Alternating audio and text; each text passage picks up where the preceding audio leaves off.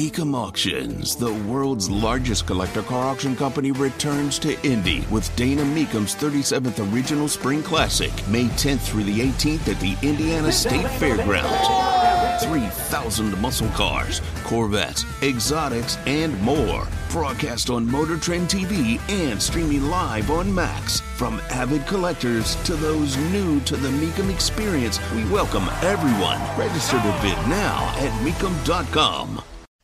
Classified documents. That's what Joe Biden had at an office that he kept. Yeah, you may be surprised to learn there was something called the Penn Biden Center, University of Pennsylvania. You may be surprised to learn exactly, according to reports, how much Chinese money was taken to create such a thing. But none of that matters, because at the Penn Biden Center for Diplomacy and Global Engagement, classified documents were found from when Joe Biden was vice president of the United States. You listen to the reporting. Well, they contacted the archives right away. And of course, the archives never asked for anything from the Biden administration. So it's nothing like Donald Trump. Are we sure about that? Because it would seem to me and to the rational mind and the rational player that a person not being allowed to have classified documents, having classified documents, is indeed the problem. Tony Katz today. It's good to be with you. William Jacobson joins us right now, Cornell law professor, the minds behind legalinsurrection.com. Check it out for yourself. He's got the article revealed, then VP Biden removed top secret, sensitive, compartmented classified documents kept in his private UPenn office. Now, you're taking this based on the CNN reporting, or have you been able to see this or certify this for yourself that this was indeed sensitive, compartmented, classified documents akin to what we know that President Trump had in his possession? Well, that is reporting by CNN. So hardly an outfit that is going to bend over backwards to make things look worse for Joe Biden. So that's based on CNN reporting. There's no dispute that they were classified materials. But the one thing I haven't heard many people talk about that I think is the biggest deal here is, according to the news reporting, this was discovered on November 2nd. Election day was November 8th. Why did they keep this under wraps? Why wasn't it immediately public knowledge so the public could know, as Democrats were running around the country accusing Trump of being a criminal because he had these materials and attacking the MAGA Republicans? Why wasn't it immediately disclosed on the eve of the election that Joe Biden did some of the same things they were accusing Trump of having committed crimes for? So I think that's the big issue. I think that the cover-up is always worse than the crime. I'm not sure it's worse than the crime here, but I think that's something that no one has really focused on, which is that they kept this under wraps so nobody knew about it, just like the Hunter Biden laptop, in 2020. They kept this thing under wraps so nobody would know about it before the election. And I think that's a huge part of the story. Whether Joe Biden committed a crime, whether he gets prosecuted, those are all good and important questions. But politically, why did they not disclose it for almost a week after they found out about it? And then there's the follow-up conversation to what other homes or offices of Joe Biden were then investigated. I would have always assumed that if you were raiding Mar-a-Lago, you also checked out offices at Trump Tower, you checked out offices at Bedminster, where Trump has the golf course there in Jersey. I want to know if other Biden properties were indeed checked. Talking to William Jacobson, Cornell law professor, the mind behind legalinsurrection.com. Talk to me about the legal on this. Having classified information, what was the argument they made about President Trump? Why isn't it the same argument, or is it the same argument you would make about Joe Biden?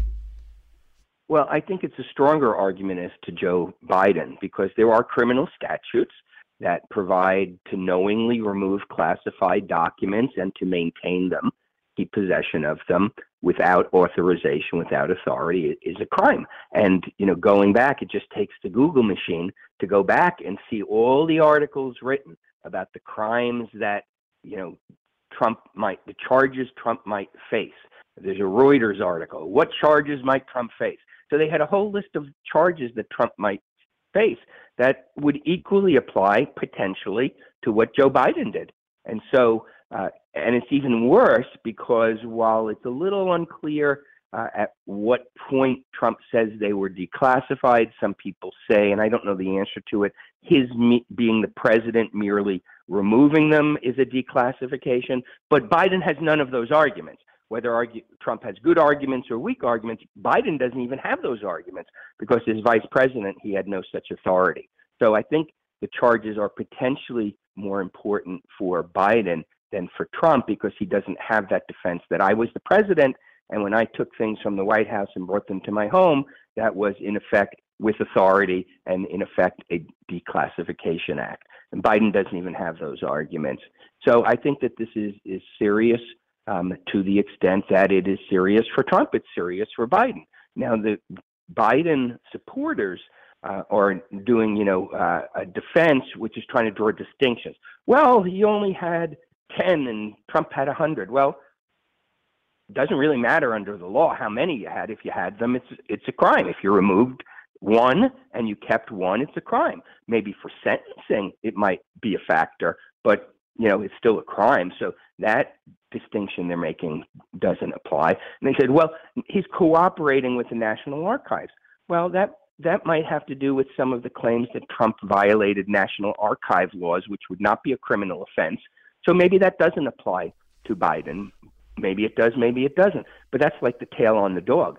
The real issue, whether he's cooperating with the National Archives or not, has nothing to do with whether he committed a crime by removing the documents. It's so funny. It's not even a question of cooperating. This is how it got said by President Biden's lawyer, Richard Sauber, I believe is his name, Sauber.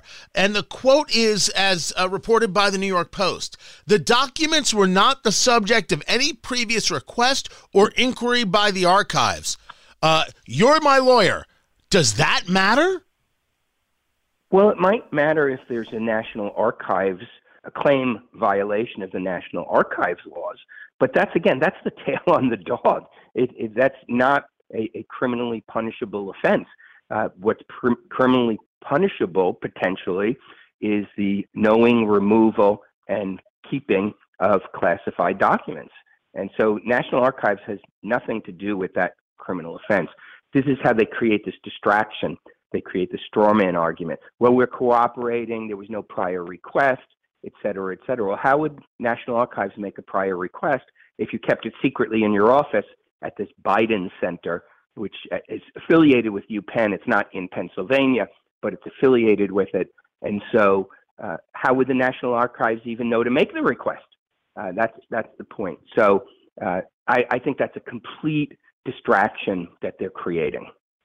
Talking to William Jacobson, Cornell law professor, the mind behind legalinsurrection.com. They also make a big deal that these documents were behind a locked door, but I have no idea what kind of lock was on the door. We also know that over $50 million was donated by China in order to build this center. But and there's going to be some national security conversations that happen there. The idea that President Trump could have documents, now Joe Biden had documents. So how many presidents and vice presidents have taken documents with them? I guess the question, sir, is there a belief and therefore some kind of conversation legally that this is standard operating procedure and therefore no big deal? If it's no big deal regarding Biden, it has to be no big deal regarding President Trump, correct? Well, maybe politically, legally, the fact that everybody speeds is not a defense to your speeding ticket. So I don't think that that's a legal defense, but it might get to the issue, which is a broader issue, which is the overclassification of documents. And that's probably what the defense would be, is I didn't know, it was classified. I didn't know it was in the box. I didn't know it was in the folder. Other people packed it up for me. So it might go to that knowing part of the criminal law, that I didn't know it. Somebody packed it up for me. I never opened the box. I never went in the closet. I didn't even know it was there. So I think it might become legally relevant. But the fact that everybody does it, I wish that were a defense in criminal law. But generally speaking, it's not a defense to say, well, hey, he was speeding too and you didn't pull him over. I don't think that works. You know, I was going through your piece on this over at legalinsurrection.com, and you make mention of people who are trying to engage this defense. This Joyce Aline, UA Law School, and does work over at MSNBC and NBC News, and who wrote on Twitter, big differences between this and Trump's Mar-a-Lago situation. They were found in an office setting, not in Biden's home. Biden's team immediately volunteered news of the discovery to the archives and turned them over immediately. It's apples to oranges. But as you describe legally, it's not apples to oranges, which makes me wonder, does this person actually teach anybody? Because that seems pretty dangerous to me. Well, I think she's mixing up a couple of things. She seems to be going to more of an obstruction charge, that he cooperated, he turned it over.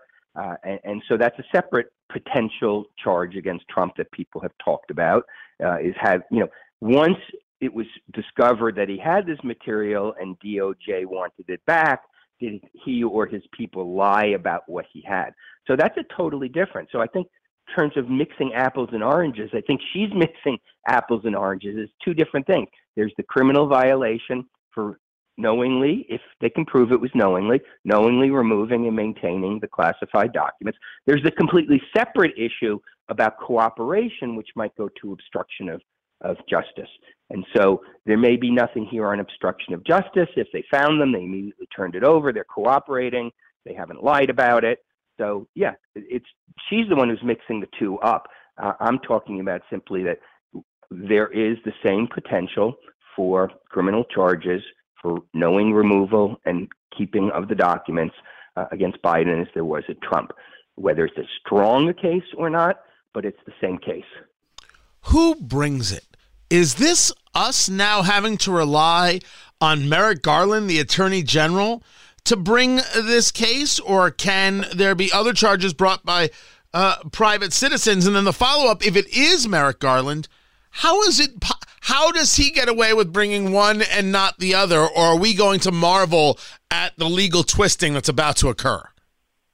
Well, I think there's a good argument he should be appointing a special prosecutor for this, because otherwise he is investigating his boss in a sense. I mean, he was appointed. He can be fired by Joe Biden.